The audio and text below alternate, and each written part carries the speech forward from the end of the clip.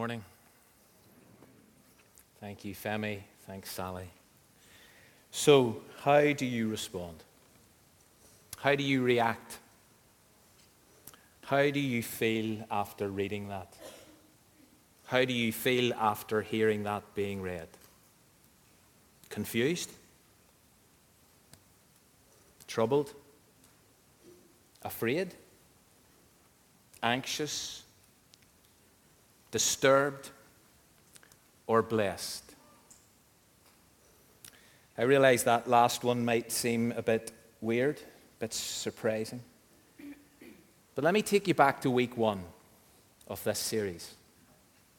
I want to take you back to September, back to the very start of Revelation, because as the revelation of Jesus Christ is introduced, we read this: "Blessed is the one who reads aloud the words of this prophecy, and blessed are those who hear it and take to heart what is written in it, because the time is near." And so, for reading and listening to these verses today with an open heart and an open mind, we are promised blessing.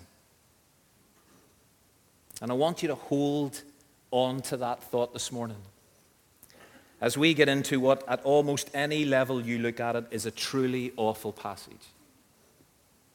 And so however you reacted, however you felt as Femi read, however you feel now, you are blessed. We are blessed.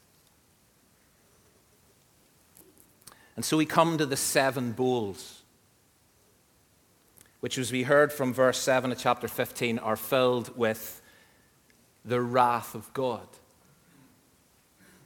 Now, the wrath of God, which immediately raises all kinds of heckles and concerns and questions for some. It's mentioned in verse 1 of chapter 15, it's mentioned in verse 7 of chapter 15, and 3 times in chapter 16 it appears, although the wrath of God is revealed, and it plays out in that entire chapter. But the wrath of God is not a revelation thing. It's not exclusive to this letter. It's mentioned throughout Scripture. It's all over the New Testament. And no matter how you feel about it or you struggle with it, it is part and parcel of the nature of God. Rip wrath out of Scripture, rip wrath out of the character of God, and you're no longer left with the God of the Bible. You're left with a version. You're left with a lesser God. You're left with some form of a human construct. Now, whenever we read about or we consider God's wrath, we need to be very clear what we are talking about and what we are not talking about. The wrath of God is not some kind of an intense emotional flare-up of anger where God somehow loses it and lets loose verbally and actively the way we sometimes do. It's not an irrational, uncontrollable outburst where God has been sitting seething for some time and eventually he explodes and he goes off in one. The wrath of God is, and I'm quoting someone else here, it is God's strong and settled position to all that is evil, a strong and settled opposition arising out of his very nature. God's wrath is a burning zeal for the right, coupled with a perfect hatred for everything that is evil. That's not me trying to justify God's wrath or excuse God's wrath. That's me just trying to acknowledge it and define it. And so as we double back again, and I'll explain what I mean by that in a second, but as we get back into reading about the divine judgment of God in these 2 chapters, in these 7 bowls, as we encounter the wrath of God being unleashed severely and with a sense of finality on this world, what we have got, again to quote someone else, what we have got in Revelation 16 is an awful scene, an awful picture of how awfully serious God is about right and wrong, about good and evil. And so as we push into this a bit more this morning, I want us to see, and I'd love you if you have a copy of God's Word open in front of you to be at Revelation 15, but I want us to see where the 7 angels with the 7 plagues in those 7 bowls, I want us to see where those 7 angels come from. We need to note where this plays out from. We need to know the setting of this scene, if you like. So chapter 15, the first verse, verse 5 that Femi read was this. After this I looked, and remember, what did John see next? After this I looked, and I saw in heaven the temple. That is the tabernacle of the covenant law, and it was opened. And it was out of the temple that the 7 angels with the 7 plagues came. Down to verse 8, and the temple was filled with smoke from the glory of God and from his power. So, they come from the tabernacle of the covenant law. If you've got a different version, if you've got an ESV, for example, it will say the sanctuary of the tent of witness. And as we've been saying all along in this series, you kind of need to have some understanding of the Old Testament if you want to read Revelation well and right. And so back in the Old Testament, this tent, this tabernacle contained, amongst other things, the stone tablets on which were written the 10 Commandments, God's abiding moral law. God's design for how we were created to do life, not only individually, but also within community. How we were created to live, how we were created to speak and to act and to behave. Problem is, humanity violates God's law. It goes against that created reality. And what it ends up doing, it ends up ruining themselves. Humanity ruins itself and ruins the world around it. And therefore, there are consequences. And the pouring out of the bowls from this place, from this tabernacle, from this tent signifies the natural consequences of violating God's abiding moral law. Live your own way as opposed to God's. Do your own thing, and you will have to give an account. Judgment is inevitable. Second thing about this tent and this tabernacle is that this was the place where people met with the living God. That's also called the tent of meeting, where God's presence was visible, tangible, pillar of cloud upon it by day, pillar of fire by night. God's glory filled this place. This was where the essential character and nature of God was revealed and experienced. It was here that God's holiness, it was here that God's burning zeal for everything that is right, coupled with perfect hatred for everything that is evil, was explicitly known.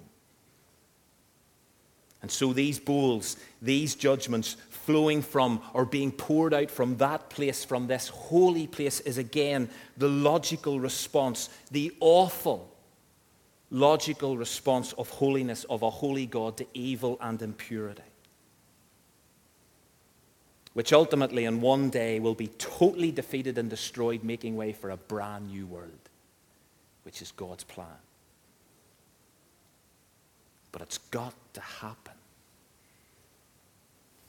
And remember, judgment is not an end in itself. For those who get off and thinking it is not an end in itself. It is a means to an end. The goal is the reconciliation of all things and the creation of a new heaven and a new earth where reconciled humanity flourishes together in the presence of God and the Lamb. It's the goal.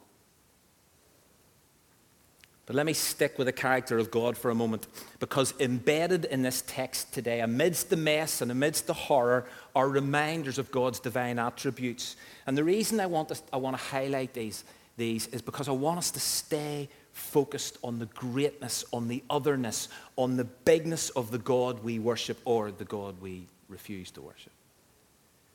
And so chapter 15, verse 7, again, right at the end, it says, and one of the 4 living creatures gave to the 7 angels the 7 bowls full of the wrath of God, and then adds this bit, who lives forever and ever. God is the eternal, the everlasting one. He is the one without beginning and without end. Down to verse 8, and the sanctuary was filled with the smoke of the glory of God and from his power. He is the powerful, he is the glorious one. Chapter 16, verse 6, where an angel declares of God, just are you, God, Holy One. He is the exclusively unique and entirely fair one. Verse 7 of chapter 16, yes, Lord God the Almighty, true and just are your judgments. He is the one true, all-powerful, trustworthy God.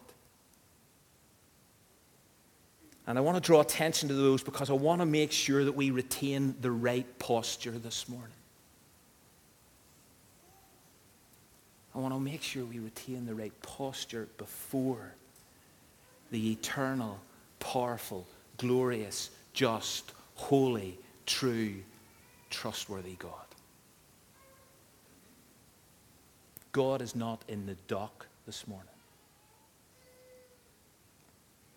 Okay, so these bowls are the third set of judgments in Revelation that John sees. There's been two before them. There's been the seals, there's been the trumpets. 7 seals, 7 trumpets, 7 bowls. 7 is the number of perfection, it's the number of completion. There are 3 sets of 7, completely complete. The judgments of God are completely complete. And ultimately, the judgments of God are against evil. They are against 666. They're against the number of imperfection, incompleteness. They're against the dragon and the 2 beasts, this unholy trinity, who are completely incomplete. So 7 trumps 6 every time. God wins. But we know that because we've read to the end. Now, I mentioned a moment ago about doubling back, so let me explain. We've been saying all along that the events in Revelation are not entirely linear. They're not chronological. We don't ask what happened next. We're not meant to be constructing timelines and sequence schedules. No, there is a sense in which the 7 bowls are a third go-around of the same reality depicted in the 7 seals and the 7 trumpets. What is that reality? That reality is judgment. In other words, we see them from one perspective. We see them through one camera lens, from one camera angle. Then we see them the same thing from another perspective, another camera lens, another camera angle, and then we see the same thing from a third perspective. This idea that they're related can be seen, for example, if you look at the 7 bowls, which we have arrived at today, alongside the 7 trumpets. So, the first trumpet affected the earth. The first bowl affects the earth. The second trumpet affected the sea. The second bowl affects the sea. The third trumpet affected the rivers. The third bowl affects the rivers. The fourth trumpet affects the sun. The fourth bowl affects the sun. You get where I'm going with this? The 5th trumpet impacts the pit of evil. The 5th bowl impacts the throne of evil. The 6th trumpet affects the river Euphrates. The 7th bowl affects the river Euphrates. These 3 sets of 7 overlap, at least somewhat. The technical term, they recapitulate. They recapitulate. With each set of 7, we're brought to what appears to be an end point, only to discover that they start again. So let me illustrate this. With the 7 seals, this is what we read, if you were part of the series, this is what we read in Revelation 6 about the seals. The great day of that is the great day of God's and the Lamb. The great day of God's and the Lamb wrath has come. So this is it, chapter 6. And then when the 7th seal is opened, you'll remember there is a silence in heaven as the prayers of the saints of God are gathered before him, and it just feels like the end, but it isn't. Because then John sees the 7 trumpets, and they lead up to the point in chapter 11 where we read this. Then the 7th angel blew his trumpet, and there were loud voices in heaven saying, "The kingdom of the world has become the kingdom of our Lord and of his Christ, and he shall reign forever and ever." It's the end. But it's not. We start over again. 7 bowls, which also end in chapter 17 of verse 16 by saying, "It is done." But it's not. It's not quite. It's not until you get to chapter 19 that we finally come to the end. Now, in saying all of that, it is not simply a case of these judgments are going round in circles. Because with these judgments, there is progress. So in the 7th seal, in the 7 seals, again, for those of you who are here, you will know that a 4th of the earth was affected. And so the 4th horseman had authority over a 4th of the earth. Then when you come to the 7 trumpets, you see that sees a 1/3 of the world affected. A 1/3 of the world is burned. And then in the bowls, there are no fractions. because it's total. To quote verse 1 of chapter 15 as it introduces the bowls, for with them the wrath of God is finished. It's finished. The most significant difference between the seals, the trumpets, and the bowls is the scope of the bowls. There's now a finality of judgment. This is now the end, near the end of the world as we know it. And so the bowls themselves. Now remember, this form of writing that we find in Revelation, this apocalyptic form, it is not one we're used to. It's not one we're familiar with in the same way as those reading it for the first time were. And so we've got to be honest about this, we sometimes find it so hard even to begin to get our heads around it. It's deeply symbolic. It contains wild and graphic images that convey reality and communicate vital messages through symbolism. And so in Revelation, Jesus gives John vision after vision of this nature. And what does John do? John records what he sees next. He records what he hears next. He was given this audio-visual presentation of audio-visual symbols which symbolically present and reflect present reality and future reality. And so this means we've got to be incredibly careful about how and as we read this kind of literature. Its imagery is meant to hook us. Its imagery is meant to draw us into reality. It's meant to grab hold of us. It's meant to stir our emotions. But we mustn't take and interpret everything at face value every single time. And so, for example, in Revelation 5, we're given a vision of Jesus as a lamb with 7 eyes and 7 horns. That is not the form in which Jesus exists. But when we meet Jesus, we will discover that he is perfectly wise, symbolized by the 7 eyes. He is perfectly and immensely strong, symbolized by the 7 horns. And he bears the scars of a sacrificial lamb. And throughout Revelation, and this is a characteristic of this type of literature, John sees and he hears all kinds of things given to him by Jesus in vision form. And John then describes the symbols of realities that are being conveyed to him. And so when it comes to Revelation 15 and 16, we are not meant to start looking for 7 angels holding 7 bowls full of awful stuff. And then watch as they pour one of these bowls into the sea, for example. But what we are meant to see, and this is crucial, what we are meant to see and what we are meant to get is a further symbolic presentation of the awful, awful reality of God's impending judgment and wrath. So the imagery is almost like a shock and awe effect. It arrests our attention because it's meant to. And so, for example, people breaking out in painful and harmful sores, gnawing their tongues because they worship the beast. In other words, they don't worship God. It's provocative, of course it is. Why? Because the reality is that God's final judgment, when it is revealed, is going to be a time of great distress for those who dismiss God, for those who refuse to repent. One of the striking aspects and sad realities of judgment and the multiple warnings regarding it that we find in Revelation is the decision on the part of many people to remain unrepentant and to rail against God. Twice in chapter 16, despite the reality of God's impending and actual judgment, we read that people refuse to repent of their deeds. They refuse to give glory to God, and they actually reach the place where they just curse the God of heaven.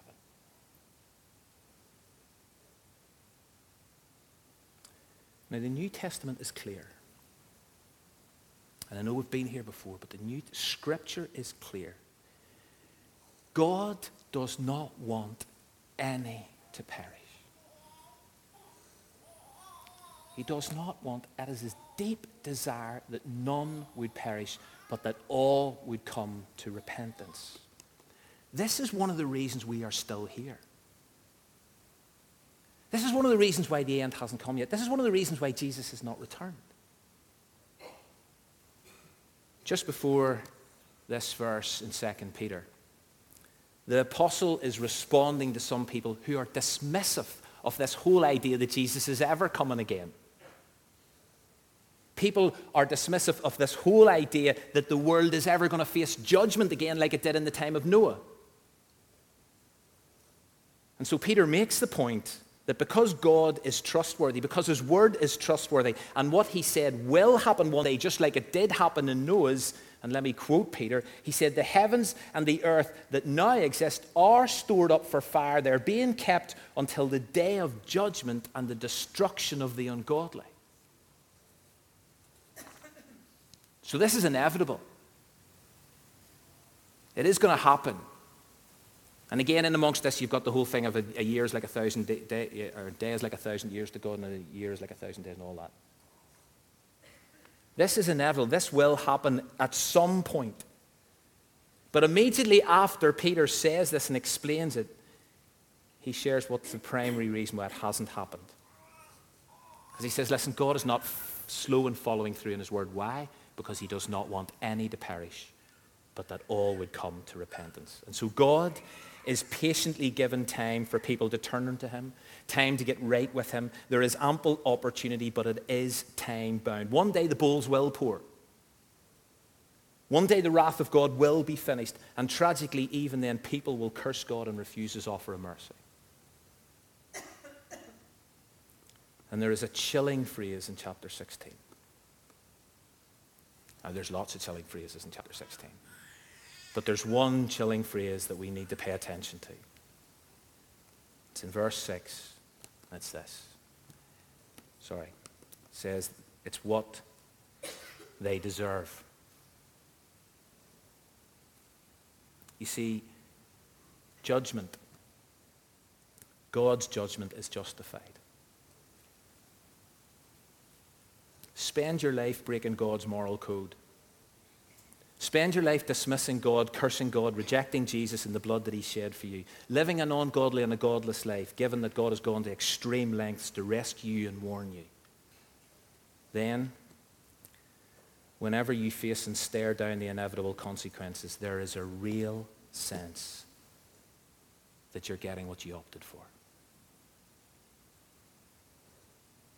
I think I quoted J.I. Packer a couple of weeks ago who said, nobody stands under the wrath of God save those who have chosen to do so. God does not want any to perish.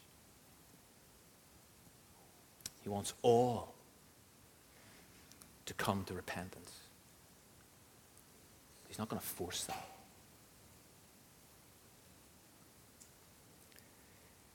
And people don't need to stay under the wrath of God. There's a way out from all of this horror. Provided by Jesus the Lamb. Provided for you, not because you deserve it. Not because I deserve it.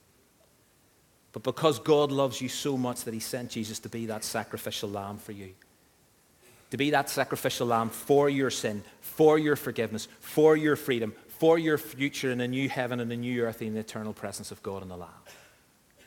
In Ephesians 2, Paul talks about the fact that all of us were under God's wrath, every single one of us. Because we were dead in our sin, but by the love and the grace and mercy of God, those who have been made alive in Christ, those who believe in Jesus, those who have repented and have been rescued, they come out from, they no longer live under the wrath of God. This, as I say, is God's deep desire for you. But if you keep pushing them away, if you keep living for yourself, if you keep ignoring these realities, then this vision of impending judgment, it will materialize, and that will be truly horrific.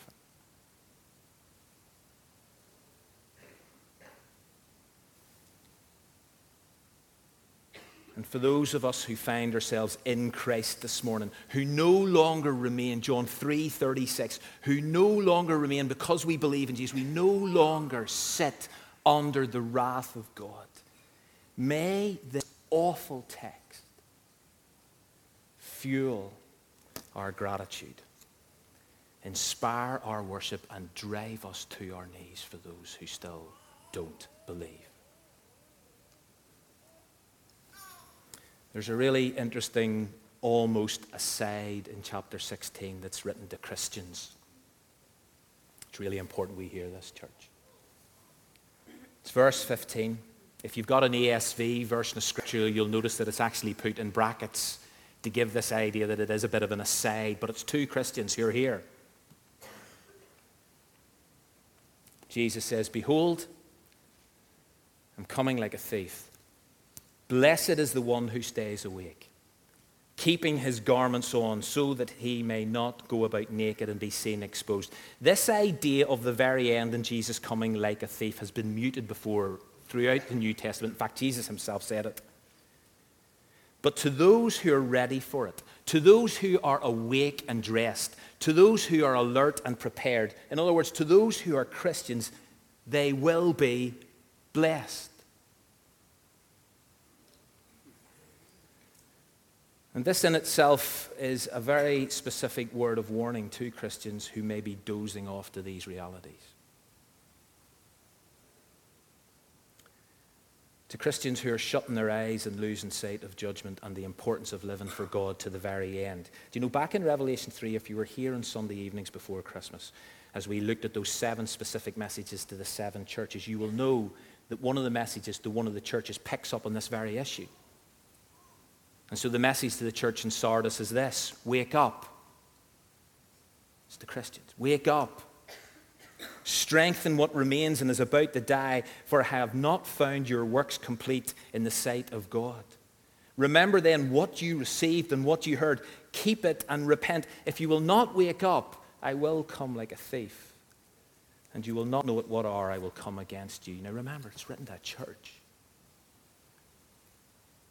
It's written to believers who are clearly nodding off and who need to be jolted awake. And so if you're a sleepy Christian this morning, I don't mean physically, because I know we all are. I can see that. But if you're a sleepy Christian this morning spiritually, then allow these sobering and disturbing words regarding final judgment, regarding God's wrath in Revelation 16 to cause an alarm clock to go off and to bring you back into the room.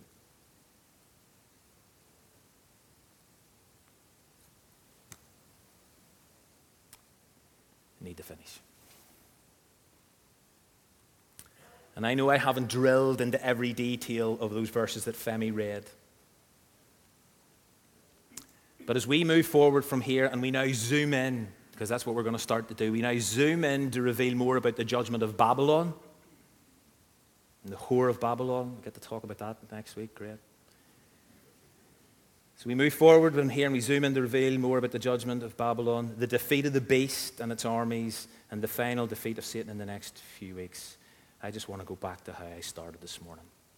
Blessed are those who read this.